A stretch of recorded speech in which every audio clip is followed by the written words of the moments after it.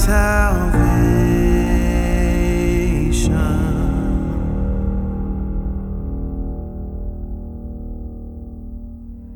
How many of you know what a three-legged race is? Anybody know what a three-legged race is?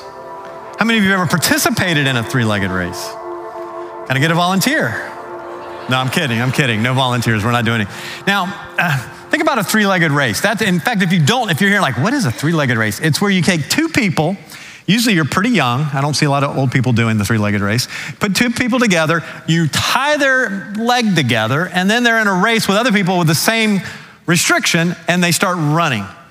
And what usually happens? Well, usually it's pretty hilarious, right? When you get people strapped together. And why is it so challenging to run a three-legged race? Well, it's challenging because oftentimes we're paired with somebody that's a much different size. Maybe they're taller, we're shorter, maybe they're faster, we're slower, they have a longer gait, we have a smaller gait. It's just all of these things come into play, as I said a moment ago, usually resulting in something quite funny for those watching. For those doing it, maybe not so much. Now, the three-legged race is of sorts a modern day yoke. And we're going to be talking a lot today about a yoke, and I'll give a little more explanation in just a moment. And while there's no place in the Bible, at least that I've been able to find where it mentions a three-legged race, the word yoke is in there 68 times. And we're going to be looking at one of those passages this morning where the word yoke is found. If you want to go ahead and turn in your Bibles to 2 Corinthians, we're going to be in 2 Corinthians chapter 6. And as we read that text in just a moment, for those of you that have been part of this series over the last few weeks, you might have the question, it doesn't seem to quite fit what Paul's been teaching on.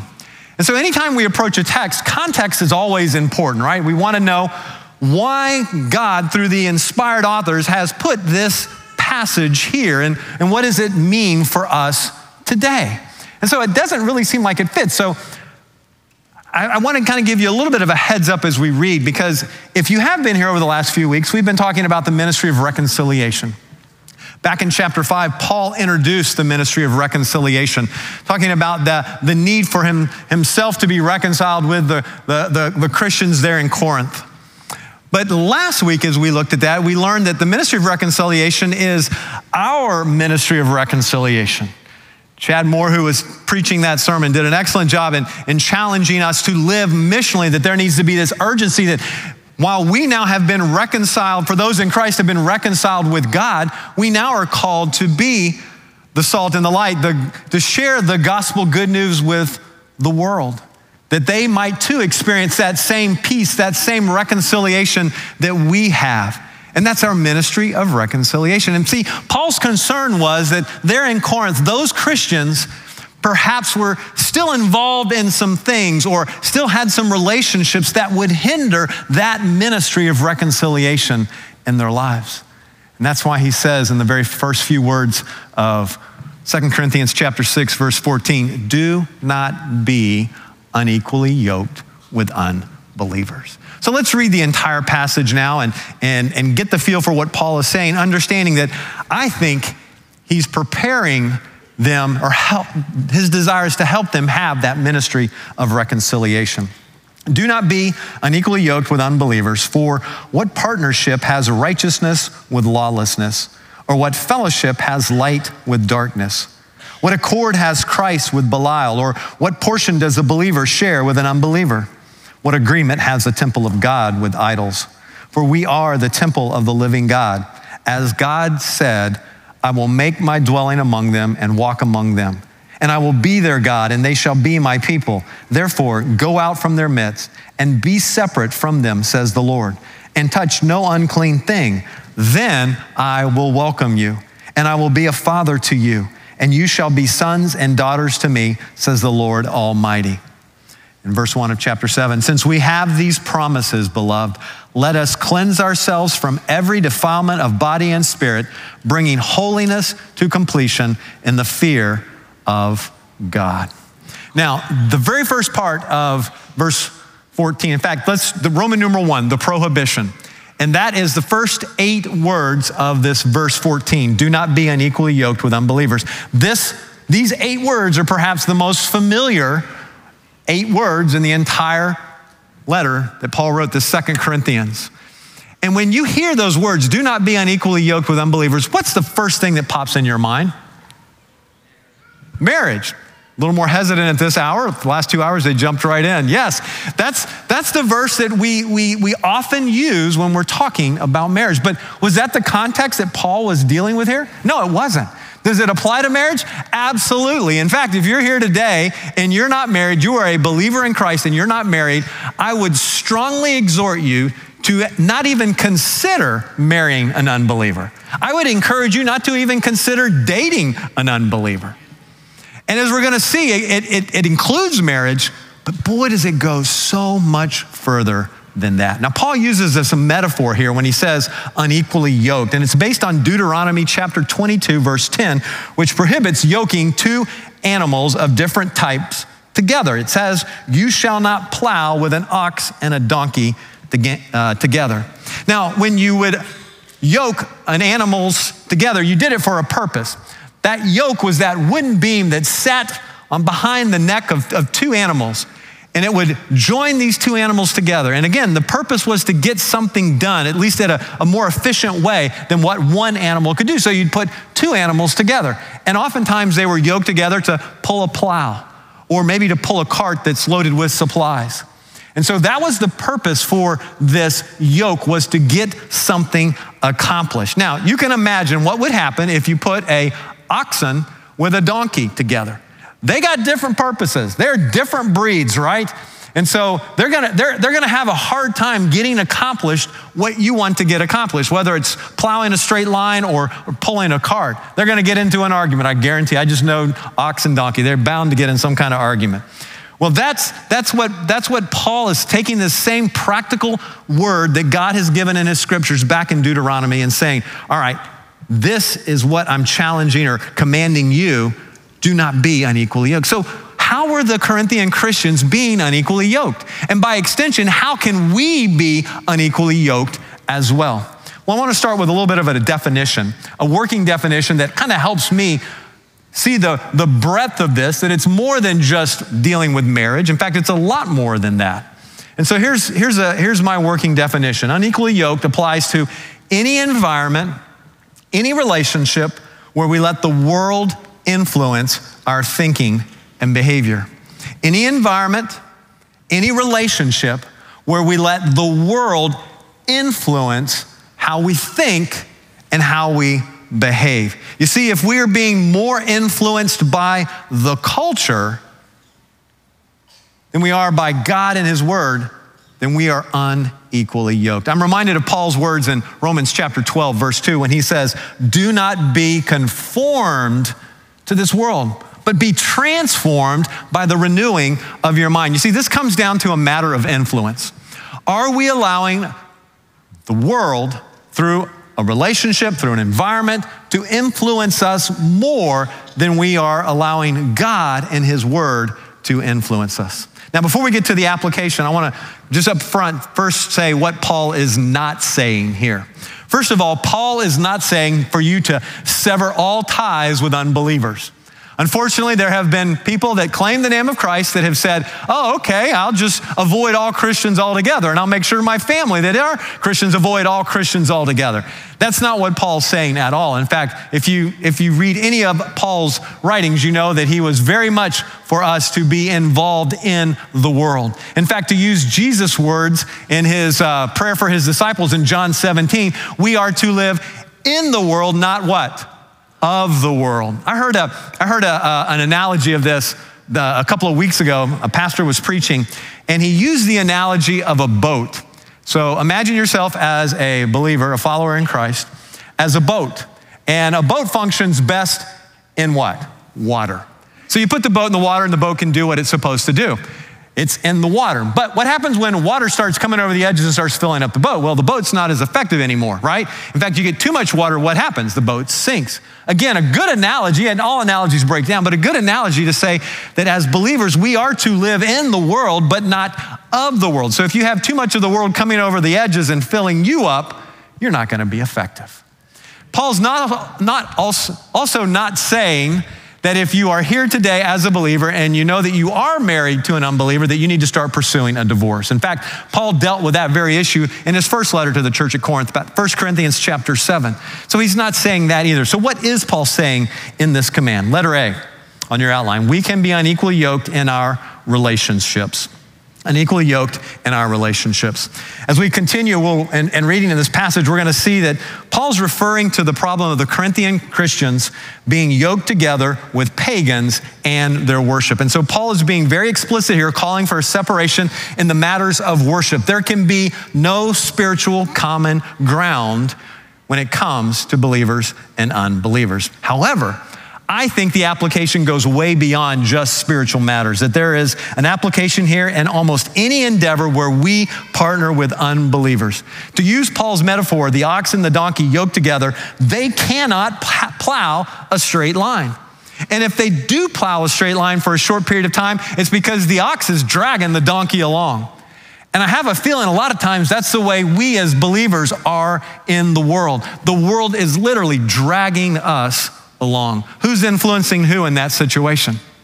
The world is influencing us. Now, there's another way to look at this, because as we mentioned, Paul is writing this in the context of the ministry of reconciliation, where he has challenged them to have this ministry of reconciliation. And Paul knew that they probably still, in fact, many of them had come out of pagan religions, and they probably still were involved to some extent. Maybe they had cleaned out all the idols in their house, but there was that one little idol left over in the corner. We'll just leave that there for good luck. Or perhaps they still had friends that were involved in the pagan religions. And so we'll just celebrate a pagan feast every once in a while with our friends just to keep the relationship going. And Paul's like, no. The world is influencing you in these situations, in these moments. There must be a separation from those things. And so the question comes down to a matter of influence again. Think about it.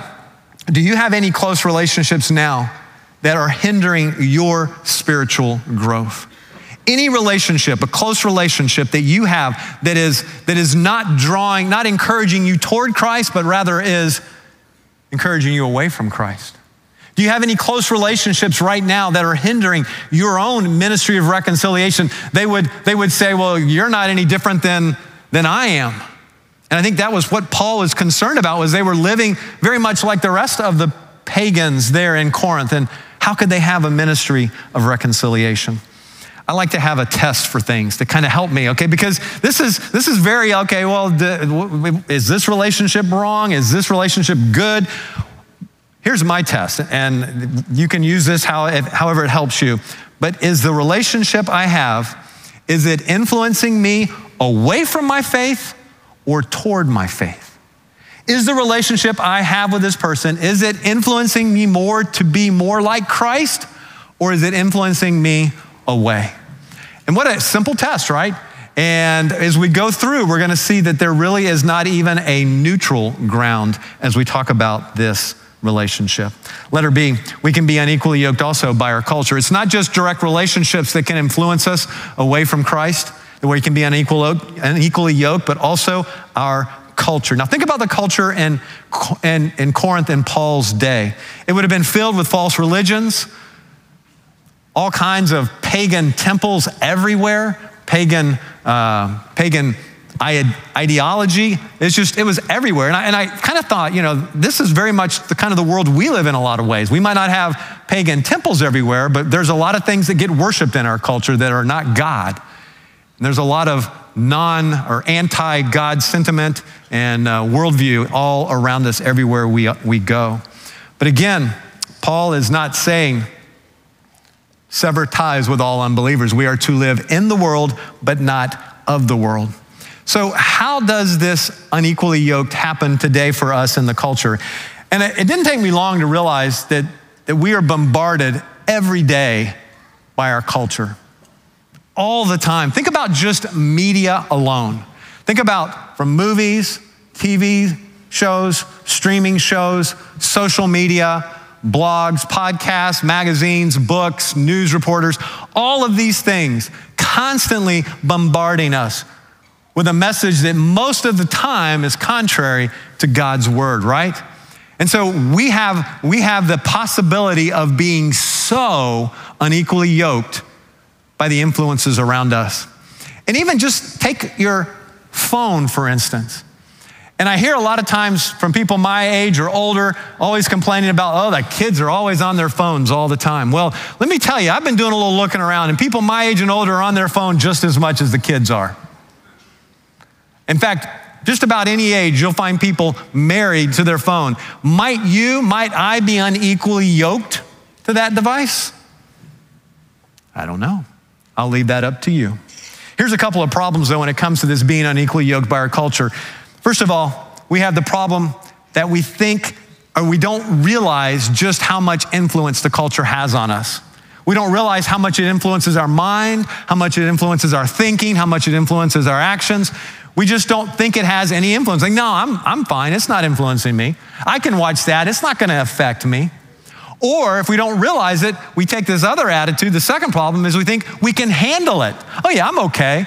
Yeah, I can go to this movie. I think it's pretty good. I can watch this. I can be involved in this. I can have this kind of relationship. I'll be fine. I'm strong in my faith. And so we've got to be very careful because there is no neutral ground here. Either we're being influenced towards Christ or away from Christ. Either the world has a greater influence or God's word has a greater influence on our lives. There is no, I can coast through the middle here on this. And that's probably the most challenging thing I could say this morning as we talk about this command to do not be unequally yoked is the thought that there is no neutral ground.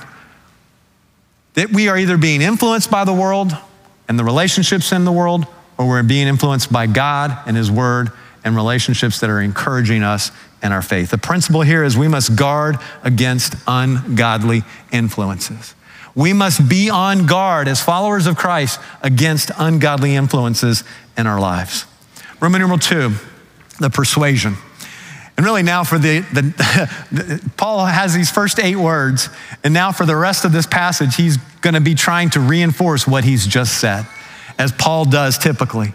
And we're gonna look at the persuasion and the promises and the plea in 2, 3, and 4. But beginning here in verse 14, the second part of verse 14, Paul brings in these 5 questions, these rhetorical questions that he asked. And he's using these questions to contrast the difference between believers and unbelievers. And in Paul's mind, it's just incomprehensible that any of these could be linked together. That's why he asked them the way he does. The answer is a clear, resounding none for each one of these. And we're going to look through these kind of quickly. But the first one is, for what partnership has righteousness with lawlessness? And obviously that's a pretty obvious one, that the righteousness is the opposite of lawlessness, right?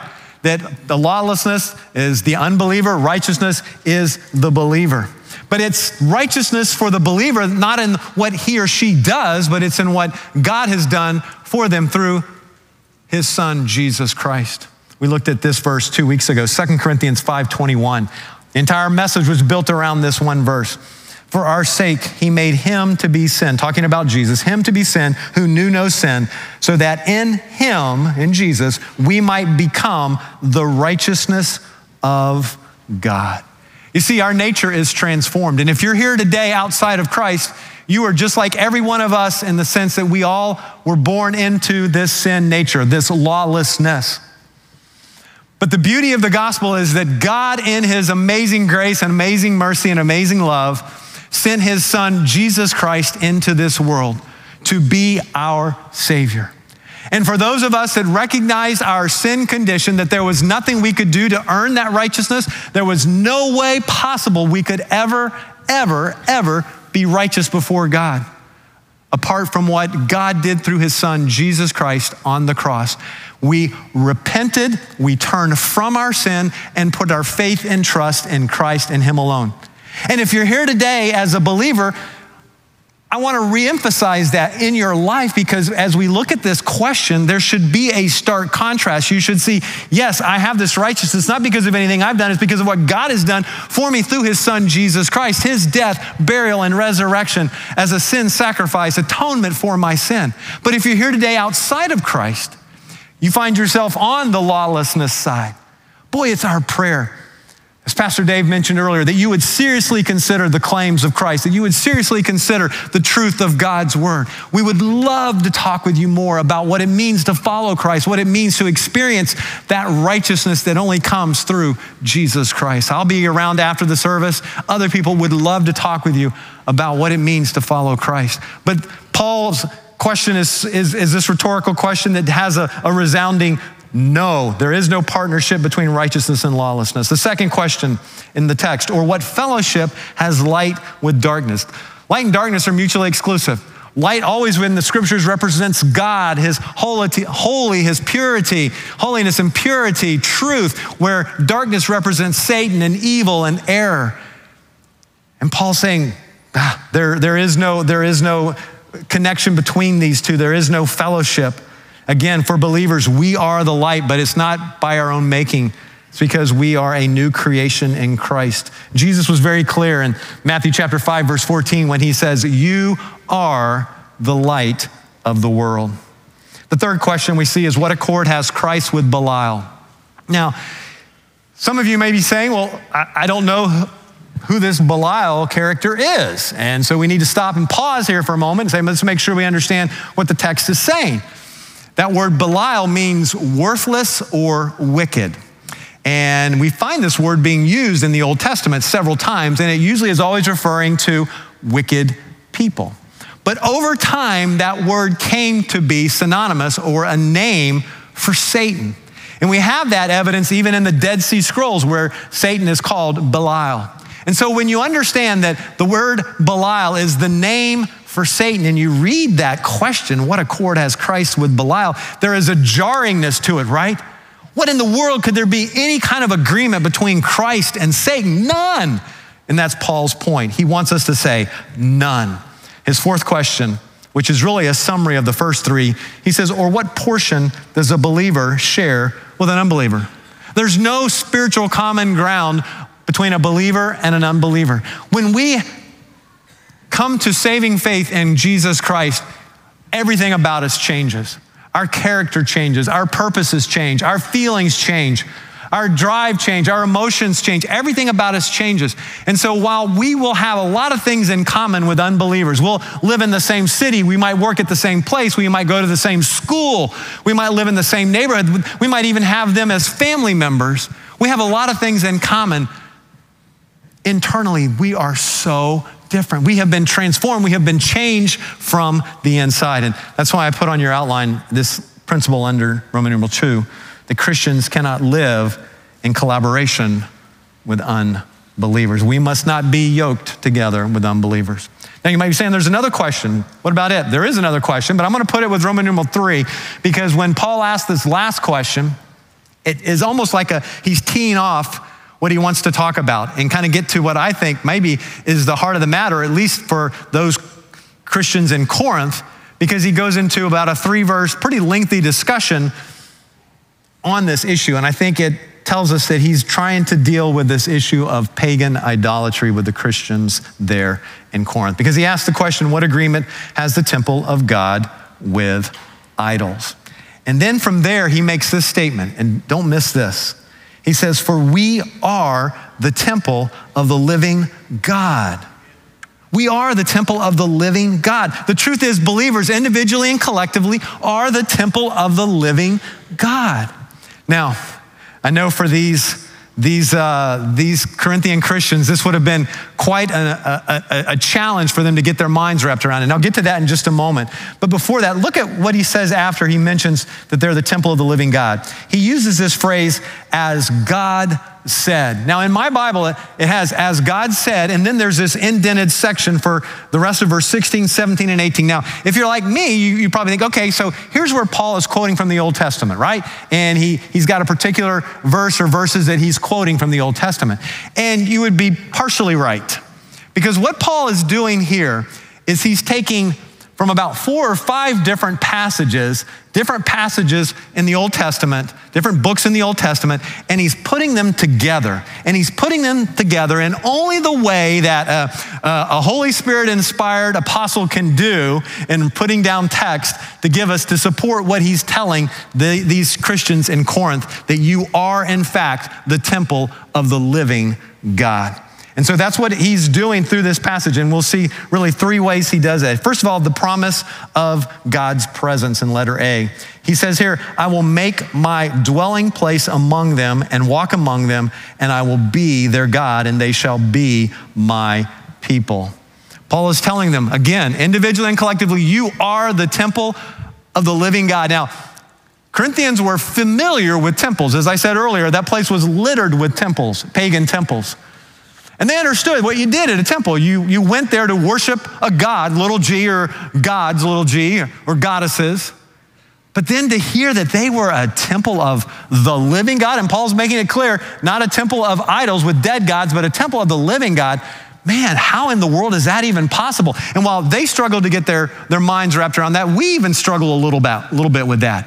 But this wasn't the first time Paul had dealt with this issue with them. I'm sure he had taught this while he was there. Even in his first letter, he addresses this very clearly multiple times. I'll give you one example. 1 Corinthians chapter 3, verse 16 and 17, he says this, do you not know that you are God's temple and that God's Spirit dwells in you? If anyone destroys God's temple, God will destroy him, for God's temple is holy, and you are that temple. So Paul is telling them, you are the temple of the living God. God's presence dwells with you, and you are his possession. And then he gives a command, letter B, which is really to live separately. He says, therefore, because you are the temple of the living God, because you have God's presence in you, because you are his possession, therefore live separately. And he says, go out from their midst, be separate from them, and touch no unclean thing. This makes sense. If I'm a temple of the living God, then I want to avoid idolatry and impurity in my life, right? I don't want to let those things in my life. Just as the Jews there in Corinth that had come to saving faith would understand the temple of God was a holy place, and to put an idol in that temple was sacrilege, right? They couldn't even imagine anybody doing that, how terrible that would be. Just as it would be for us today.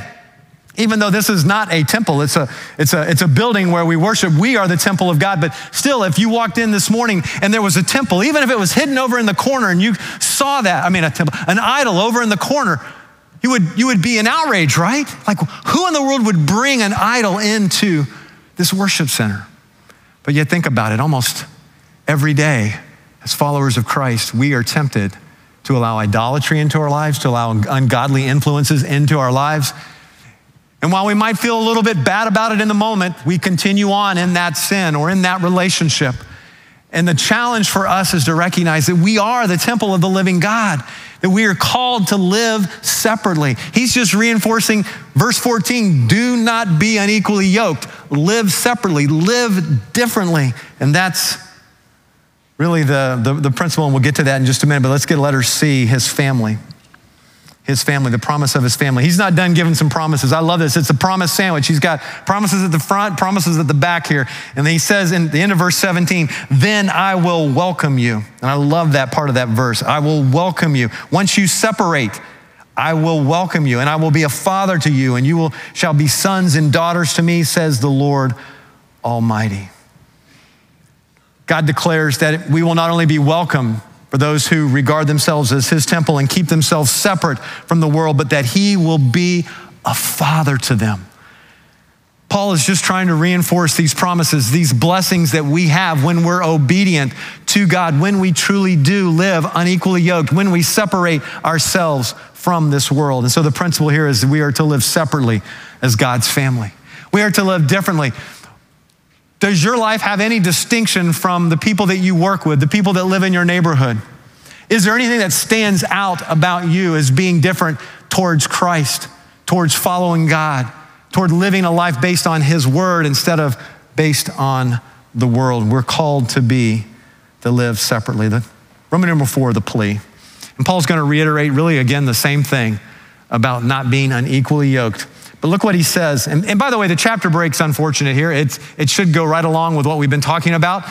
Verse 1 is definitely part of this passage and what Paul is communicating. And we know that because he starts with, since we have these promises. What are the promises he's talking about? He's talking about the promises that we are the temple of the living God, that we have his presence, that we are his possession, that we are part of his family, that we are his sons and daughters. And because we have these promises, beloved, let us, and Paul is very pastoral here, in the sense that he's not saying, you need to do this. He's saying, let us. What do we need to do? We need to cleanse ourselves from every defilement of body and spirit. That means every aspect of our lives, of body and spirit, bringing holiness to completion in the fear of God. Because of these promises, we are to cleanse ourselves. We are to purify ourselves from any defilement. Live a life of holiness unto the Lord. This, my brothers and sisters in Christ, is the sanctification process that we are all called to live. We are saved, as we talked about earlier, through what Christ has done for us. That's our salvation. And now we move into this phase called sanctification that we will do until eternity gets here and glorification kicks in. But right now it's the sanctification process of working toward Christ likeness. Obedience, following him. And this world that we live in is going to do everything it can to fight against that. We talked about influences earlier. And from the moment I wake up in the morning, I'm going to be hit with ungodly influences. And it's just going to get stronger as the day goes on. And so are you. And if you think you're immune to ungodly influences, you may be in that camp earlier of just not realizing what these influences are and how they're affecting your life. But they're going to hit us. They're going to come at us. And just like Paul said, do not be conformed to this world, but be transformed. We must be in the Word. This needs to be the primary influencer in our lives, God's Word. And when you take an inventory, and I pray you do this, take inventory about your relationships and how they're influencing you and how this world is influencing you. And if you realize that you're watching a whole lot more media than you are reading God's Word, then guess who probably has the greater influence in your life? And I'll be honest, I struggle with this too. That realizing, okay, how much of this world is coming into my life versus how much of God's Word. And I know this is a priority. I know that I have a love for God's Word. I want to know what God's Word says, but the world is pulling hard on each and every one of us, right? It's pulling hard. And so again, it comes down to a matter of influence. Who is influencing you more? The world, the culture, relationships? Or is it God and his Word or godly relationships that are encouraging you more toward Christ?